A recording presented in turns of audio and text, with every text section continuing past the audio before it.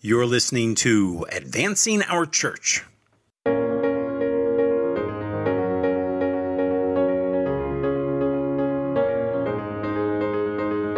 Welcome to Advancing Our Church, a Changing Our World podcast about Catholic stewardship, leadership, and advancement. I'm Jim Friend.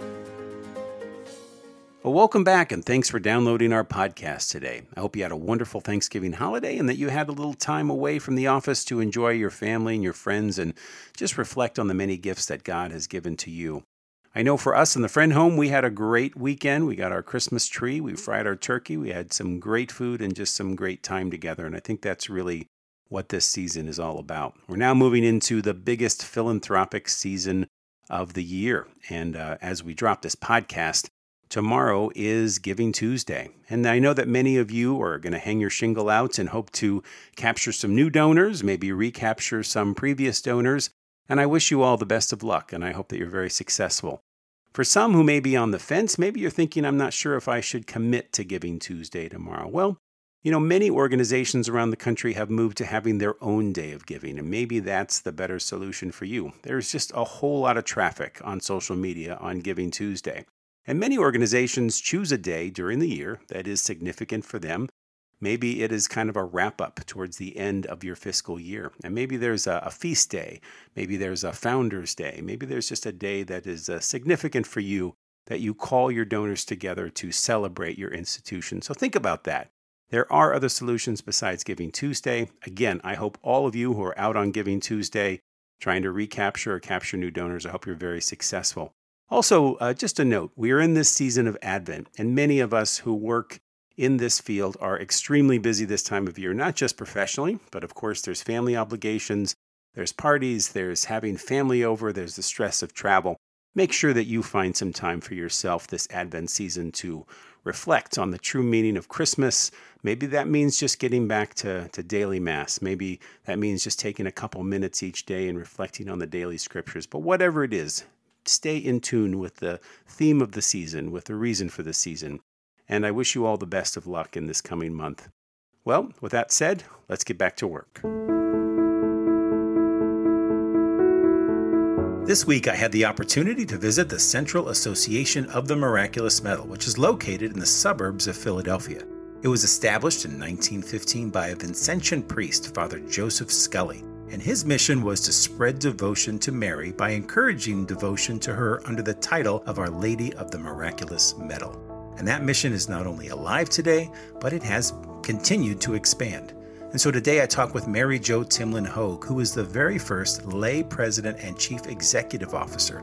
Mary Jo brings her tremendous experience from the for-profit world to impact and expand this important ministry. We also talk with Sheila McGurl. Sheila is the Senior Director of Institutional Advancement, and we talk about engagement and philanthropy at the Shrine. And finally, I'm joined again by Changing Our World's very own Caitlin McTighe, who recently completed a scope of work for Changing Our World at the Shrine. And so, without further ado, here is our conversation. Well, we're here at the Central Association of the Miraculous Medal, and I'm joined by Mary Jo Timlin Hogue, who is the CEO, and Sheila McGurl, who is the Senior Director of Institutional Advancement. And I'm joined by Caitlin McTighe, who is a Senior Director for Changing Our World. Welcome, everybody. Welcome. Thank you for having us. Thank you. So glad to be here at the Shrine and the Miraculous Medal. I've heard so much about it and looking forward to finding out more about it today. Terrific. So Mary Jo, why don't we start? Tell us a little bit about the Vincentians. They've been here for 170 years and they founded the Shrine. So should we start at the beginning? Sure. I think that's a good place to start. Our Vincentians actually landed from Europe onto the shores of the U.S. well before the Vincentians started the Eastern Province. But since we sit in the Eastern Province, I'm going to focus my energy there.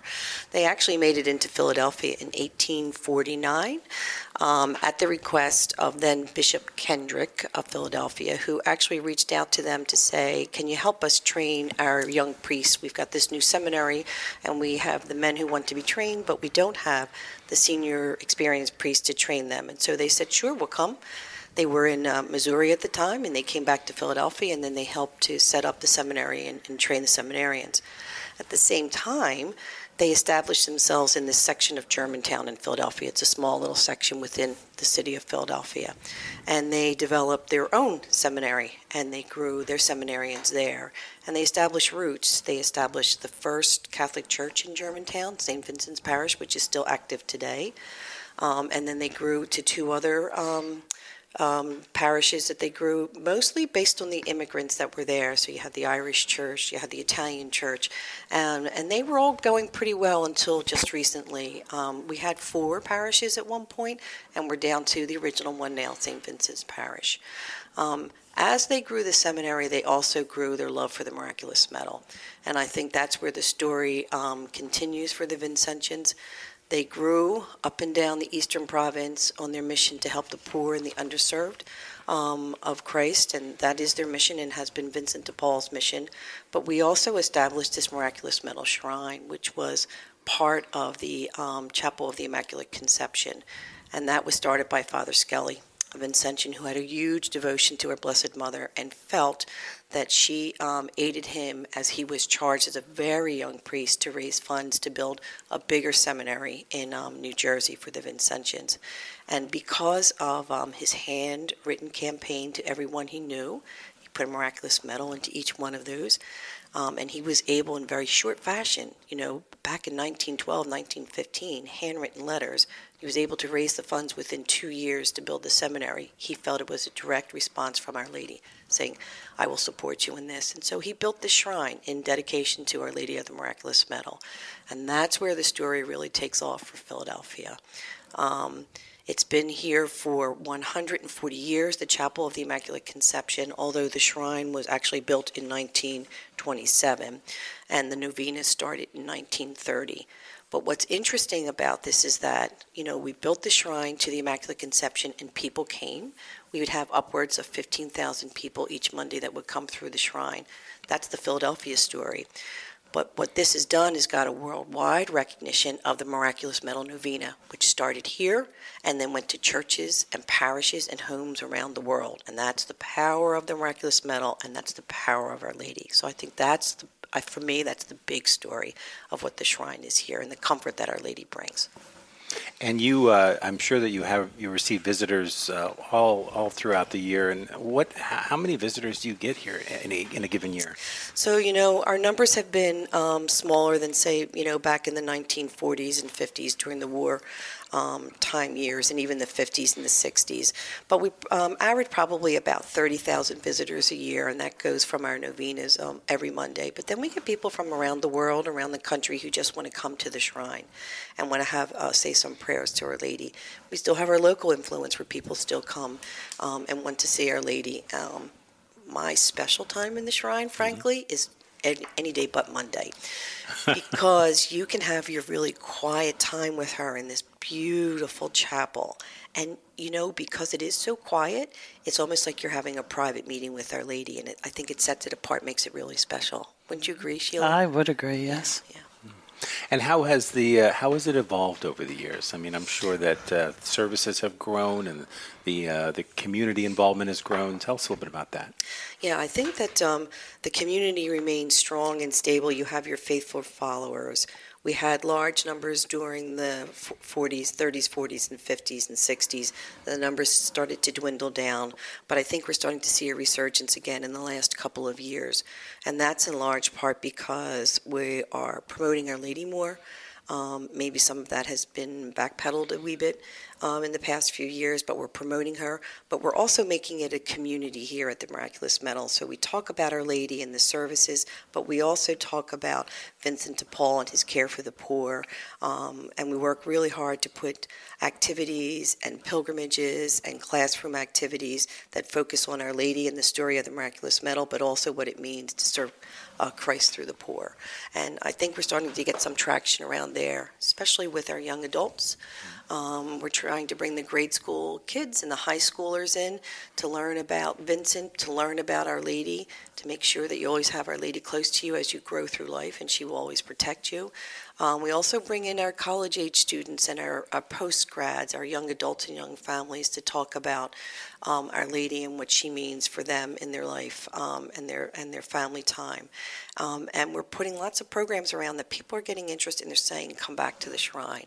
We're really trying to make it a more diverse community as far as programs and subjects that focus on the poor and of Our Lady.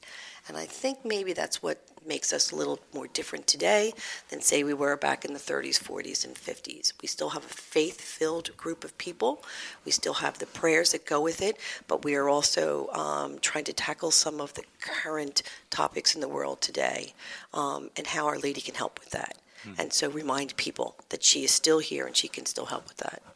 What are some of those current topics that you guys are trying to tackle right now? So especially with our young adults, we've tackled the homelessness issue here in Philadelphia because it's a Philadelphia focus. Opioids, any of the drug addiction type of issues, depression and suicide, where we have some open communication with our young adults if they want to share that. We try and tackle that. And the other topic is really that this the subject of young adults, children are kind of moving away from the church. And we're really trying to work with them and to understand why they're moving away from the church and then focus on what Our Lady had said, if you come through me, I take it to my son, and then you come back to my son. And so we try and introduce them a different way of getting to our Lord and our Savior, Jesus Christ, through his mother Mary. And that's a topic that I don't know is always discussed in schools and in families, and so we try and resurrect that again. Yeah.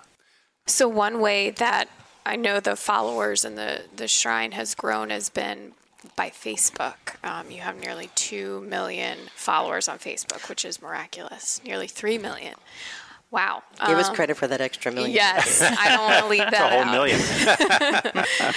million. But, clearly the message is resonating still.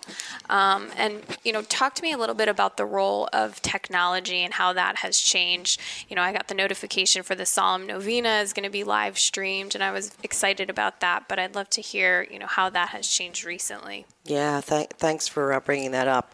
When I joined the organization and I kind of assessed how did we communicate the Miraculous Medal Shrine and what we do at the shrine, I recognized pretty early on that it was hadn't changed ever. And so the way we did it was through our monthly mailings, direct mail campaigns that would go out. And then 4 times a year we had a little small magazine that went out that was tried to catch people up on the rays and the graces of the Blessed Mother as well as the Vincentians. But that was it. That's all we did. And so pretty quickly I assessed that we needed to change our communication style. And so we focused on a few things. I'm a big storyteller. And as the Irish are, we can really pull a story and we can just draw it out forever. Keep me talking long enough, I'll give you a story. But stories are important, and that's really the earliest way people communicated in this world. It's all about the story. And I said, we really need to capture the stories of the shrine. We need to capture the stories of the Vincentians, and how are we going to tell it? And it has to be told in such a way that today's world will be drawn in. And so we looked at a few ways of communicating. One was around this whole video series. So we took a year that we captured the stories of the Vincentians up and down the Eastern Province, the stories of the Miraculous Medal Shrine, and we put it into very short 2-3 minute videos that we posted on websites. We took a look at our 2 websites. We've got a Vincentian website and we've got a Miraculous Medal website, and we said, how can we make these better and more robust, make them more contemporary so people will be pulled in? And so we reworked the Vincentian website, and our new CAM website will be coming out January 1. And we put the videos on that. And then we said, but people don't always go to websites, so how else can we communicate with them? So we said email is a way that we can communicate. We can blast out to them any kind of messages that we have, such as any programs. Our Catholic Business Network meeting is coming up. If we have a young adult program that's coming up, we're trying to take the news to the people in the way they receive it today. And I think that has been the biggest change and the biggest leap for the Miraculous Metal Shrine and, frankly, for the Vincentians in their 170 years. Mm-hmm. It was taking a look at how do people communicate today and what tools do they use to communicate, and do we want to get into that? And we looked at that. We looked at Facebook, Instagram, our website, and tried to push it out those ways. Sheila, tell us a little bit about that Catholic Business Network. We were talking a little bit about that before the show began. Sure. Well, it goes back to growing the numbers of people that interact with us at the shrine, and we were trying to find unique ways to invite people in. It's all about the invitation. Sure. So we thought we would reach out to the business community. We had an opportunity there. There were 2 groups that were meeting in Philadelphia that were no longer meeting, and we thought, let's give them a home. Mm-hmm. So with some cooperation from the people that were involved with those, we were able to come up with some lists and our own database, and we invited people from the area to come and network. We give them a takeaway as far as a speaker. We tried to give them a business takeaway at one of the meetings, and then the next meeting will probably be followed up with a spiritual takeaway. Mm-hmm. But it's inviting people into the shrine, and that engagement, you just can't beat it. And the crowd gets bigger and bigger each time. Yeah. The feedback is outstanding. And the first time that we brought them over to the shrine, we have a museum here in our building, but we brought them over to the shrine, and I noticed as I greeted people, I welcomed them. I said the first segment will be networking, but why don't you go up and check out our shrine? And people were coming down so filled with emotion.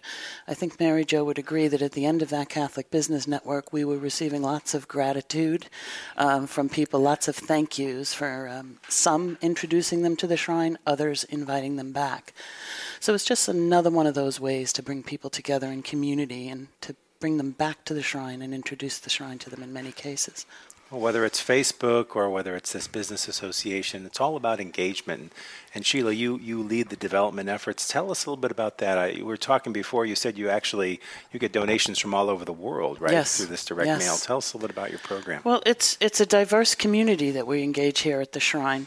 I would say, as Mary Jo shared, we relied mostly on direct mail, but now we're bolstering our direct mail because we realize we can't let it go away. Right. But we're trying to find other ways to invite people in. It's all about invitations. So not too long ago, prior to Mary and Joe and I being here, the Indian community was engaged, and they built a shrine to Our Lady of Valankani.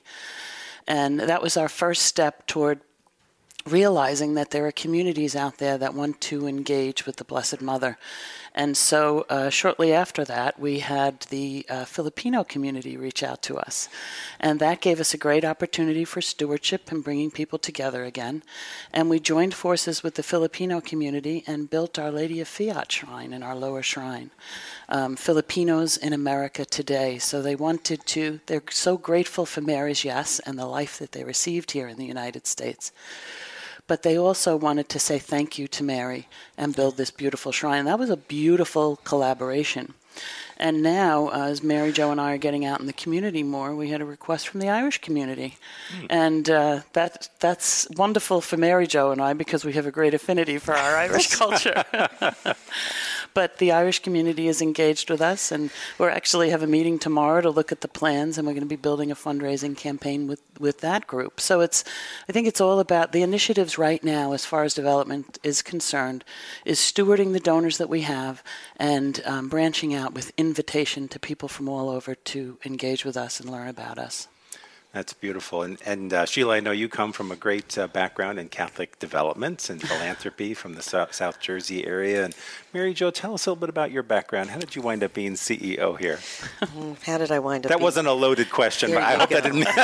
But tell us about. God bless us. How did you land here? That's what I heard with that question. I heard it was a tornado involved. Somebody said that the tornado hit what did they say, Germantown or something like that, and it's Mary Jo. So I don't think I had a straight path here at all. I think my career has always been like a river that's been pretty winding. I actually started my career in healthcare. I was a bedside nurse. I specialized in trauma critical care. And I did that for 19 years in hospital administration for 19 years at the bedside. And I really then took a leap into the business world, always focused on healthcare. And went to lots of different companies. I was at GE and General Motors and what's now known today as WebMD. time it was known as Medscape, and got involved in the technology piece of it. And then, my last run in healthcare before I came here was at the Children's Hospital of Philadelphia, where I was Senior Director of Business Strategy, Business Development. And, I had a bit of a career change because I had a personal issue that happened in life, and I made a very conscious decision that I wanted to try and do something different, and I really wanted to try and give back. I had worked in corporate healthcare, corporate America for a lot of years, and while it was great and I enjoyed it, I just felt there was something in me that said I've got to give back in a different way. And this role was something that I found, believe it or not, for all of my experience, I found it online. And when I found out where it was, I said, I know this place. Let me just kind of throw my hat in the ring. And the rest is history. I mean, truly, this is how I found it. I will say to you that nothing is coincidental in life. I think that my career path, although it was very varied and was very wide, it prepared me for taking this role on. And I think that Mary definitely had a hand in me landing here. Absolutely 100% sure of that. And I don't know that I would have consciously thought that until I sat in the seat here and some of the things that have popped up. And I'm saying, yeah, there's no way I could have planned this one. She definitely had a role in this. So that's how I landed here. I'm very much a business background, very much for-profit, although several of the hospitals I work for, like Children's Hospital in Philadelphia, is a not-for-profit. But this is a very much, I call it a grassroots not-for-profit, so a very different experience.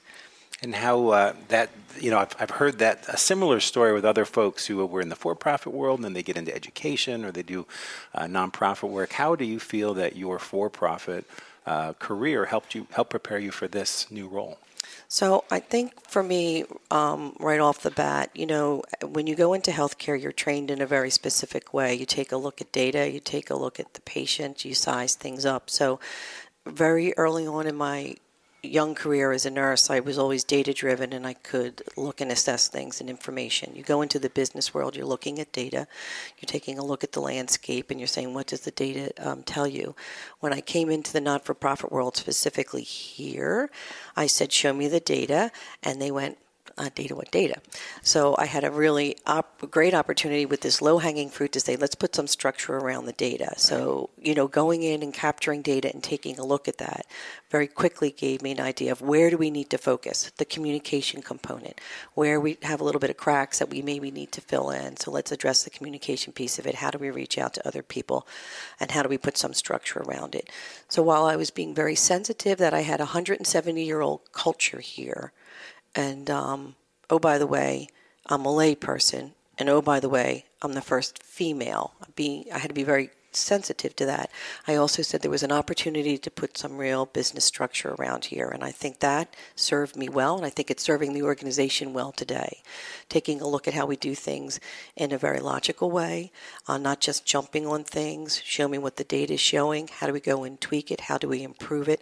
But also being conscious that not all of this here is about the data.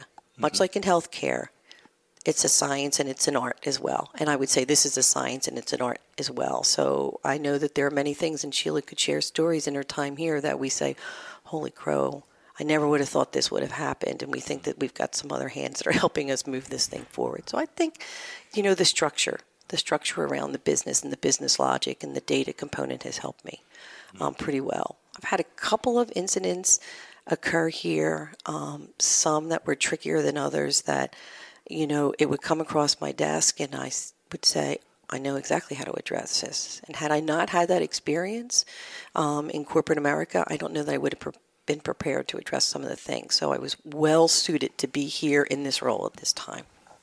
Beautiful story. Sheila, has that been your experience as well? Absolutely. As you know, Jim, I had 14 years working for church, and people didn't look, if you said the word business model, they would get annoyed with you. We're church, we're ministry, we're, grassroots. But when Mary Jo came on and put some structure around it and the ability to tell a story, you know how important that is to the advancement piece of things. It didn't make the job easier, but it gave us tools to be able to go out and try to improve things, So I'm grateful for that perspective, and I'm learning a lot from the business aspect. I had a little bit of a business background. But Mary Jo is pulling us up the ranks and broadening our view on things, and I'm really enjoying it. Raising all boats. Yes, yeah. That's tremendous. When the tide rises, all the ships rise with it. That's right. That's it. That's it. So Mary Jo mentioned science and art, which I think is a great segue because I know you have beautiful artwork here. And there's a museum, and I'm just wondering if there's any pieces or a little bit of history that you can share with us on that. Yeah, this is a little silent jewel here in Philadelphia, and clearly even amongst the Vincentians of the Eastern Province. But this is an art museum that is, I have been told with highest confidence that this is the world's largest privately owned Marian Christo art museum. So the art museum is only of Mary and her son. There are a few pieces in the corner that are all around St. Catherine Labouré when she became a saint, and we had the Mass. So we've got some pieces around that, but it's really Mary and her son. And we've got pieces in there that go from the 12th century that go and all the way up to current time, because I just received a beautiful modern piece from Delaware. The parish is in Delaware that's focused on Mary. And the pieces are either originals or they are first-class replicas that would be seen in art museums around the world. And they're oil on canvas, they're oil on wood, there's gilding in there. They're absolutely gorgeous pieces. And these were all owned by Father Skelly. And they were either he collected them or they were given to him as gifts. And so these are one-of-a-kind pieces that you're not really going to see. Some of them you'll see. Some, if you go up to the art museum, you'd say, well, that looks familiar. I've seen that somewhere. Maybe not in an art museum, but you've seen it in an art book. But they're pieces that tell a story, and that's what I love about this art museum. You could just take one piece off of the wall. Doesn't matter what time period, because the time periods go from Gothic all the way up to Rococo. So we've got them every range. But you can sit down and you can take one piece of art and you could do the obvious and say, okay, it's Mary and Jesus. But then you can look at the time period and you can say, well, why did that artist paint it in this way? What was going on during that time period? What were they thinking about? What was the medium that they used? This one piece we have from the 12th century is on a hunk of wood from the 12th century that's still gorgeous and intact, and you would think it would decay and whatnot. It's a piece that's, I don't know, maybe about 18 inches by 12 inches, and it's gilded, and she's absolutely gorgeous on it. And she's holding her son, and it tells a story of that time period. During the 12th century, wood was probably the easiest piece to start to paint on. And then why would they do it from there? You can tell that story about the world and what the world was thinking about at that time. But then you can also tell the story about the Blessed Mother, and you can see what's on her face and how is she thinking and how is she looking at that wee baby or her older son, and what do you think Mary was thinking about? What do you think her son was saying to her in that picture? And you can pull people in and really just give them, you could spend one day on one piece of art up there and give them a full, rich experience about the time and about Our Lady and about our Lord. It's a jewel. It's a precious jewel that we have here, and we keep it that way. I think we use it for very special occasions. How do you mentioned that parish in Delaware gave you are you still acquiring artwork then from, and how does that happen? We're not actively acquiring it because this was Father Skelly's private collection. So I think he was clearly an art lover and clearly loved the Blessed Mother, and I think that was his drive. You know, he wanted a collection around her. But we have enough folks who are starting to know us now that are saying, I've got this piece of art I'd like to be able to donate to you. Will you accept it? And the first one came from Father Gabaji, who actually had it made for his parish in Delaware. And he had a large piece made, and then he commissioned a smaller piece so we could just have it in our art museum and have something more contemporary around Our Lady. So we're not actively going, but people kind of know us, and they're saying, there are pieces would you want to have in the art museum. And if it's Marian and they want to be able to, display it, we're happy to take that. Wonderful. I understand you have kind of is it a newer movement towards engaging young adults? And you tell me a little bit about that? We do have a newer movement engaging adults. We are really trying to put programs and service projects together that will pull young adults back to the shrine. And we've gotten some really great interest, especially around the service components. And as we know today, our generation of millennials really want to do service types of oriented work, and so we tried to put those things together that are holy hours, and then there's a service component around it. We've done it about 5 times over the last year, and we've had some really good reception from the young adults for that, with that as well. I think we're also talking about doing some other types of outreach to them, where we're going out to them either on their college campuses or going to their young adult programs as well. While we love to have everybody come back to the shrine, we are good to take the message out and about. We've had some really great reception, especially around Our Lady. Which I think I was really, really pleased with. This is the story I wanted to get back out to people, to say, don't forget our Blessed Mother. She's very powerful, and she's got the right ear of her son. Trust me, she's a mother, so she's able to talk to her son, and that was the message we wanted to get out. And so we've had that good reception around it. We're going to have the Great Sleep Out. That's going to be at the across the street at the seminary on December 7th. Am I giving that the right date? I think it's the 7th. So we're going to support homelessness across the world. We're going to have a good contingency of young adults there.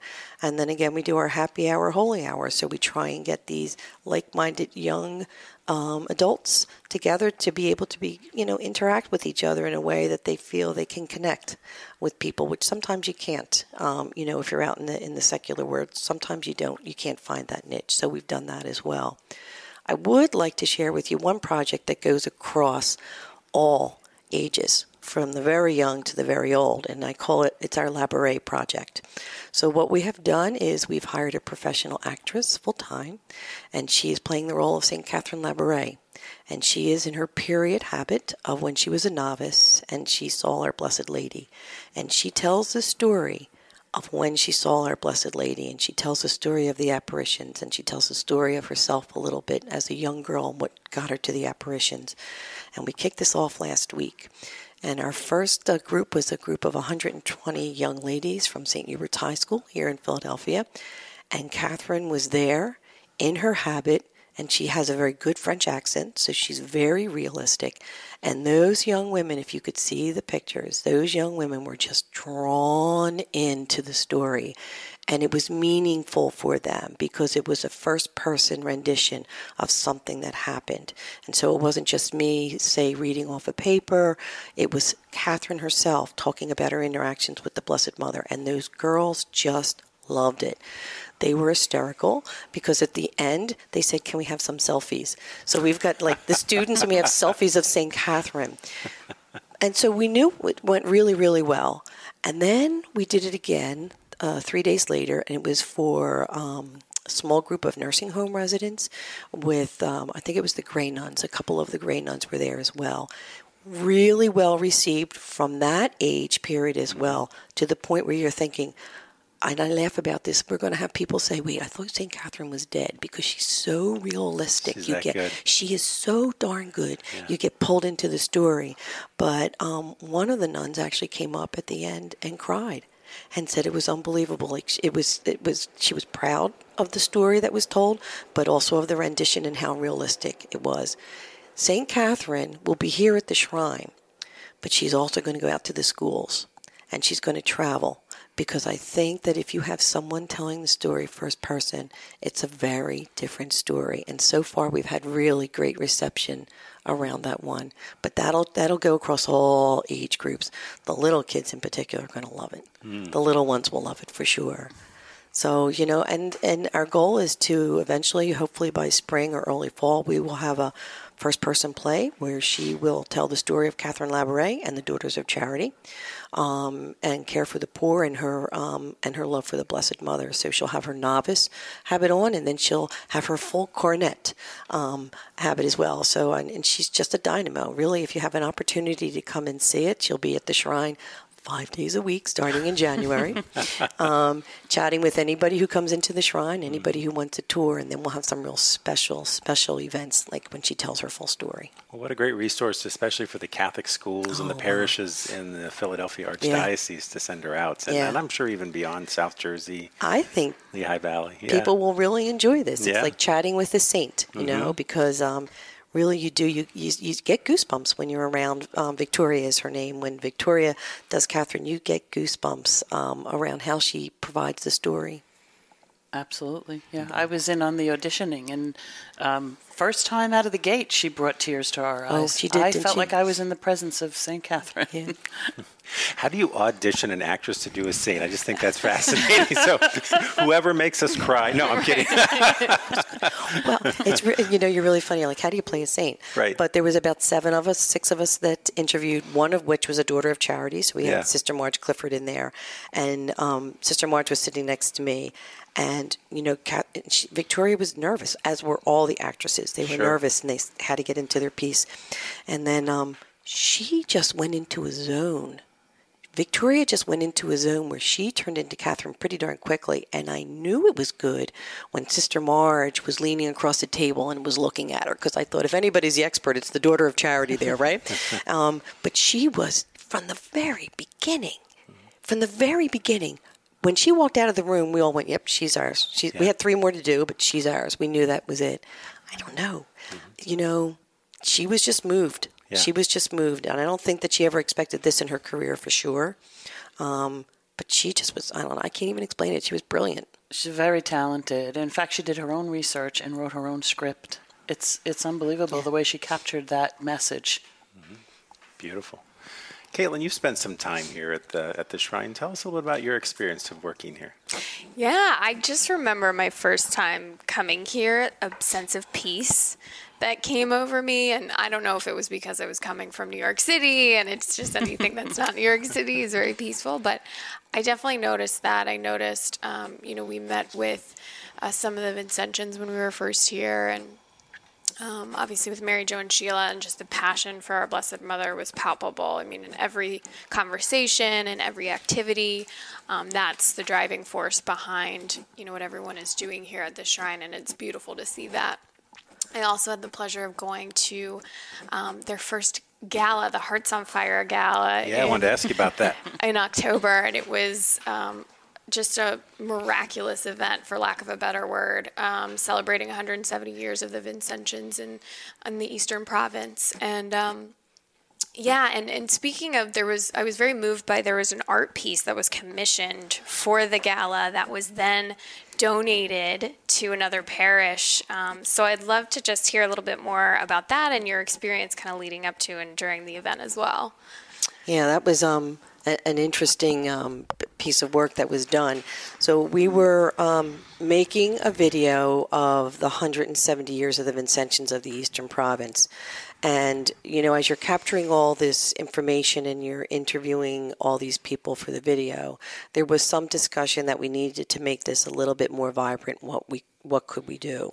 And so there's a local artist in Philadelphia, and forgive me, his name escapes me now. I really should get you that information. But he does this interactive art, as it's called. And he came and he met with us, and he said, what do you envision for the piece of art? And we said, well, it's Vincent de Paul. It's really why we're celebrating this. What can it be? And so he made this massive outline of Vincent de Paul's face, of one of his younger years faces. Mm-hmm. And then he said, what I do is he does very bright, vibrant artwork. He brings the paint, all the colors he believes would work well in the piece, and then he tells you to go and bring people in that you'd want to actually paint this picture.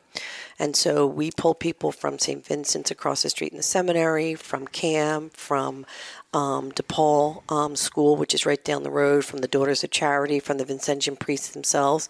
And we all had an opportunity to go up and paint some piece of Vincent. And I got his eyes, because I always get pulled into his eyes. So I claimed his eyes pretty early, and I said, let me paint his eyes. So I got to do that. But every one of us had about 10 or 15 minutes on this massive piece of art where we actually painted. The kids were a hoot. And we actually captured it on video, too, as they were painting it. And you could see their faces and how thoughtful they were around this piece, and how should it be, and is it just the right color? Is his expression correct? But what that piece of art shows in the video is the diversity of the Vincentians, the vibrancy of the Vincentians. Yes, they're 170 years old, but they're still relevant today, and they'll go on for another 170, and God willing, more than that years. And it showed that we could all work together regardless of where we came, and it turned out to be this incredibly great piece of work that everybody was clamoring for. And so we did donate this artwork to St. Vincent de Paul Parish, which is also celebrating 170 years because they started at the same time with the Vincentians. And so that's displayed. And that's a vibrant, very diverse, vibrant parish. So it's a perfect piece of art for them. But it is a really cool looking piece. If you go onto our website and you take a look at the 170 years, you'll see the art, and you'll see us painting it. We've got some pieces of folks painting it in there as well.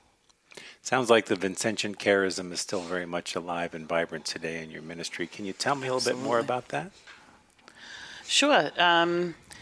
St. Vincent,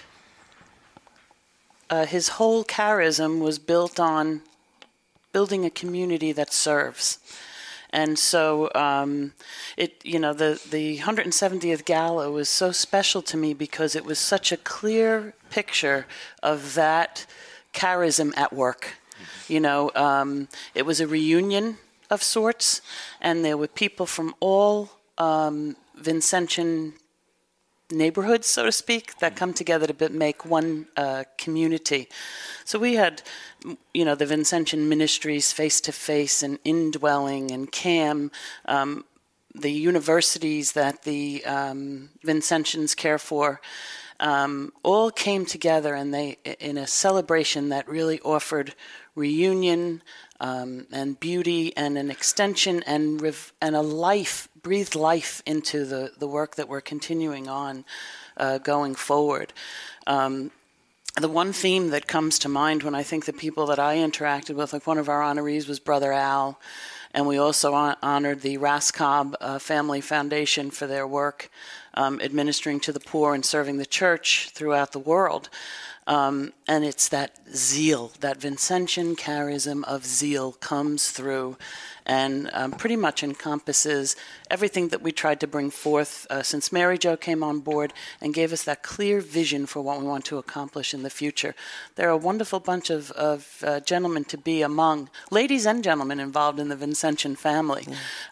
We recently went to Niagara University for the President's Dinner, and you think we're special and we see it here, we see that Vincentian charism at work every day, but it carries through. And we were walking through that President's Gala, and the kindness and the care for the poor and the service among the students was unbelievable. It's a very special place to be. It's a very special place to interact with.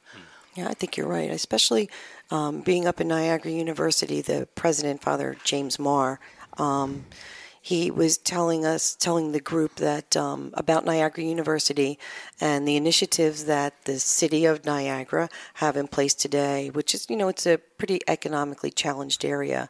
And there are 14 initiatives that the city government has in place to care for the people there and the poor, 10 of which the Vincentians and Niagara University are very involved in.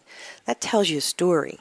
They don't come and they don't just touch surface. They go deep, they go wide, and they become part of the community because they have the love for people, the love for the underserved, the love for the poor, the love for immigrants. They're a social justice group as well. And that kind of stuck out. And I said, yeah, that's a Vincentian. You can see them. They're just not there doing a Sunday Mass. They're saying, no, we're involved in the lives of the people, regardless of what background you have, regardless of what religious background you have. It's about the person. And that was Vincent de Paul. It's about the person. It's about seeing Christ in the face of the poor and all people. And that statistic that Father Moore spoke about on Friday, I said, oh my goodness, yeah, that tells a story. Mm-hmm. That's not just unique to Niagara University. Our St. John's group does the same thing, as do the parishes that are up in Long Island, in Brooklyn, down south in the Carolinas, in Panama as well. And then we've got them in Alabama. These men, these priests and brothers, they come and they become part of the community, and they're there to serve. And they say that, we are there to serve. And they're just terrific. It's just terrific. It's a great charism. It's a great charism. I think the other thing about the Vincentians, and it was clear, and even in Vincent's time, is that it's not just about the religious. They believe very strongly that the laity needs to be pulled in. Their role is to go in and to help, but to also train and help support the laity so they can keep it moving forward. And I think you see that in every aspect of a Vincentian. The Vincentian family, we call it, because it is religious and it is lay people, and it's a large family in 156 countries around the world, and in all different groups. The St. Vincent de Paul Society, de Paul International, DePaul USA.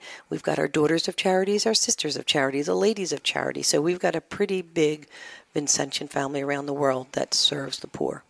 Well, clearly, Mary Jo, with your role being new, a new layperson in this role, they are empowering the laity, and this is a new chapter, right, for the Miraculous Metal Shrine. What are you?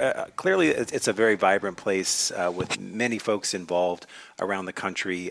What are some of your challenges? How can folks help? So I think that's an excellent question. How can folks help? I think first and foremost, keep us in your prayers, because this is a ministry that we want to continue to grow around the world. So I think keep us in your prayers. Pray for us every day that we're doing the right things, we're making the right decisions. I think that their support of prayers, I think their support of time, talent, and treasure is always a help for us, because that helps us to keep the ministry and the mission moving forward. I think if you've got suggestions for me, you email me, because my email address is right on our website. We take any and all suggestions to help us think differently, which is why we've got our young adult programs, and we've got CBN, and we've got the New York Tenors coming. We're really trying to be very varied in our approach. But for me, it's about the prayers, because I do believe that having those prayers will be able to conquer all. And engage with us. You know, we live stream our novena every Monday on our Facebook stream, and you can access that on our website. Our website is miraculousmetal.org. Mary Jo mentioned that, and we talked today about how we have a very vibrant sacramental life, and we offer those service components. And we talked about invitation, and one of the things Mary Jo mentioned is we have the New York Tenors coming on December 11th. The New York Tenors, it's self-explanatory. They're a musical group, but they are of diverse backgrounds. We have Daniel Rodriguez represents the Latino community, Andy Cooney represents the Irish community, and Chris Macchio represents the Italian community. And they come together, they're good Christian gentlemen, and they come together and they're going to offer a beautiful concert at our Miraculous Metal Shrine. So I would say the biggest thing is engage with us. If you're local, come to the concert. Check out our website. Check out our Facebook page. Engage with us with our novena, our live streaming of the novena. And like Mary Jo said, please share your comments with us, you know, and reach out to any one of us. One of the things I love about our staff is they're very engaging. They're here because they love it here. And I think we see that when the young adults come, too. I have a background in youth and young adult ministry. That's where I started working for church. And I love what we're doing here because it's engaging them with whatever issue they might have to discuss, with their spiritual life and with their service. And we have to engage them. And I think the church could really learn from the programming that we have here in the Miraculous Metal Shrine. We have to meet these young people where they are. They're not our future church. They are the young church of today, and they're going to keep this faith and this devotion going for a long time coming. So please engage with us so that we can keep these programs continuing and strengthen them for the future. I don't know if you caught any of the bishop's big conference last week, and Bishop Robert Barron was on, and they've been tackling the challenge of evangelization. That's the committee that he chairs. And right out of the gate, one of his first talking points were, you know, the way to engage young people today is through service. Absolutely. Through engagement. And it seems as though you are hitting that right on the head here. Yeah. They love it, you know. Young people today pray differently than, say, when I was growing up. You know, we had a pretty structure around how we did our religious prayer. Young people today have structure, but in their way and what suits them. And there's nothing wrong with that. So you reach out to them and you say, okay, how do you pray? These young people pray through service. Mm-hmm. That's their prayer. And they want to give back to mankind, and they people kind, and they want to help their brothers and sisters. And that's how they pray. And I say that's how we go and support them, because through that, they do see Christ. They do see Christ. They absolutely do. And you can see them change when they're out and they're doing their service. You can see them physically change. You can see the way they change when they talk with each other and when they talk with whoever they're working with in that service project. And I think it's a beautiful thing to see. I think the other thing is we need to be open to the types of services that they want to do. And so where, we had early on said, okay, we'll set up setting food bags up and things like that.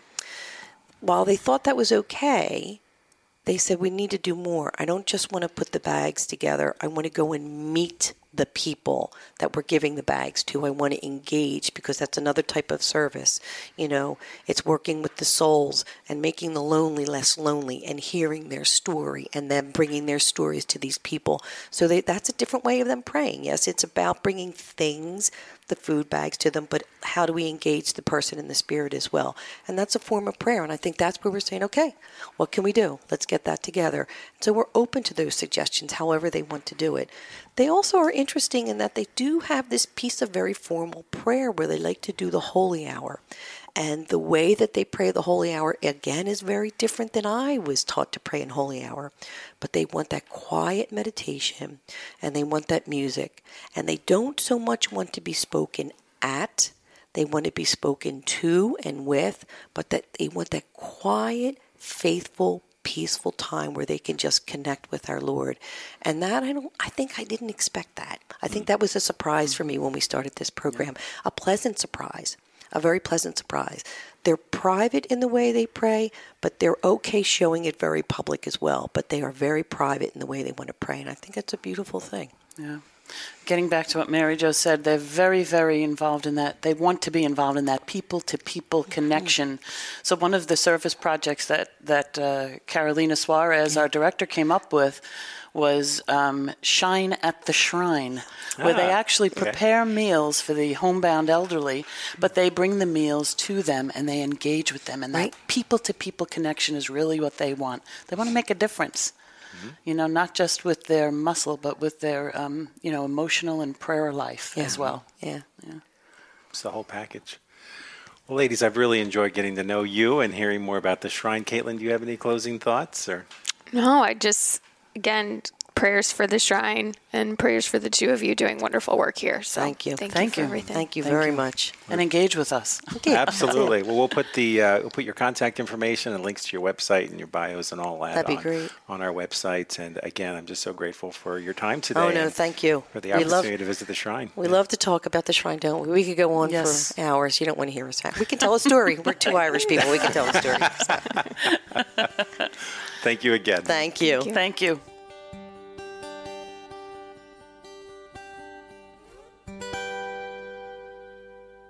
I want to thank Mary Jo and Sheila for being on the show this week. If you'd like more information about the Miraculous Medal Association and Shrine, you'll find links on our show notes and on our website at advancingourchurch.com.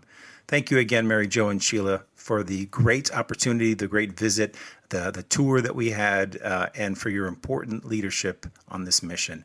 And for those of you who have seen our social media, I put some pictures up on Twitter, on Facebook, and on Instagram, but those pictures do not do it justice. You've got to go down to Germantown, that's one of the suburbs of Philadelphia, and visit the Shrine in person. Thanks so much.